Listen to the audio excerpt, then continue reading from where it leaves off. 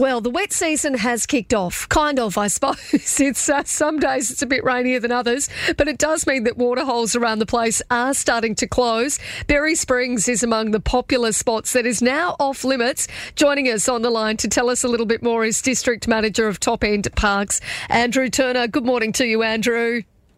Good morning, Katie. How are you? Yeah, really good, thank you. Hope you're well. Now, where has been closed so far to swimming? Well, as you said, there's the main areas are Berry Springs, and that's been closed.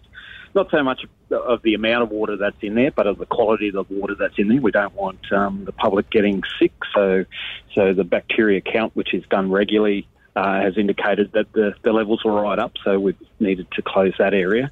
But there's other areas that are getting a fair bit more rain. The southern extent of Litchfield, for instance, we've managed to close the bottom half of the Reynolds track, and we anticipate that the top half of that track will be closed in the next little while. So areas like Surprise Falls, for instance, has been closed for the year.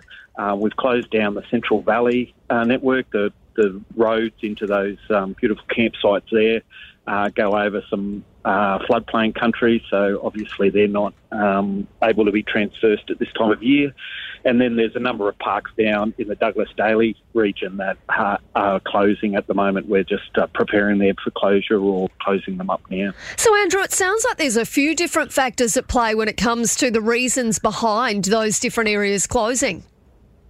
Certainly, public safety is the main reason we utilise, and so when the full wet season's upon us, then the turbulent water is obviously the driving force.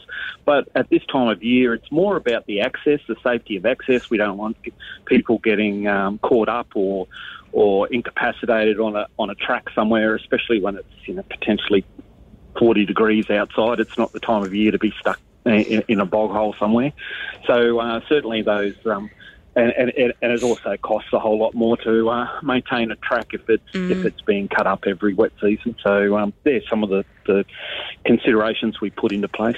So at this point in time, where can people still go for a swim? Are there still a few locations that are opened? Sure. Litchfield, there's lots of swimming opportunities still in Litchfield. Obviously, Wongai is the big one. Bewley is beautiful, and Florence, they've got some increased water flow there, but certainly nothing that's causing any risk at the moment. And obviously there's parks around Darwin that are pretty nice to visit at this time of year too.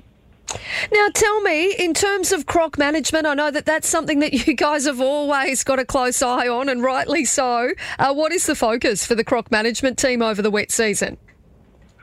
It's certainly watching where the animals are going. The main bit of work happens after the waters start to subside, and you can get a pretty good idea of where animals may have travelled during the wet season. But there's a number of areas that we maintain our croc surveys throughout the year. Certainly the ones down in Douglas Daly, for instance, we're removing traps from those areas now. Once the areas are closed, we take our eye off the area, I guess, in terms of croc management. Yep. With the view that the safety of the trap is pretty important. You can't leave those pretty expensive traps in creek lines that are getting tossed around in heavy rains and whatnot.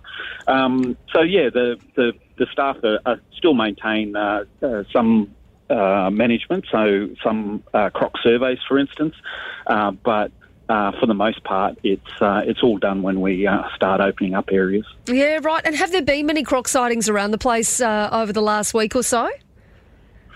I'm unaware of any sightings in Litchfield, for instance. Yep. But it's certainly getting to that, especially with some of those bigger rainfalls and whatever. There's certainly some animals that are starting to move around the country. So we expect that they will get more and more reports of them in the coming weeks. Well, Andrew Turner, the District Manager of Top End Parks, it's always good to catch up with you, mate. Thank you very much for your time this morning. Thanks, Katie. Thank you.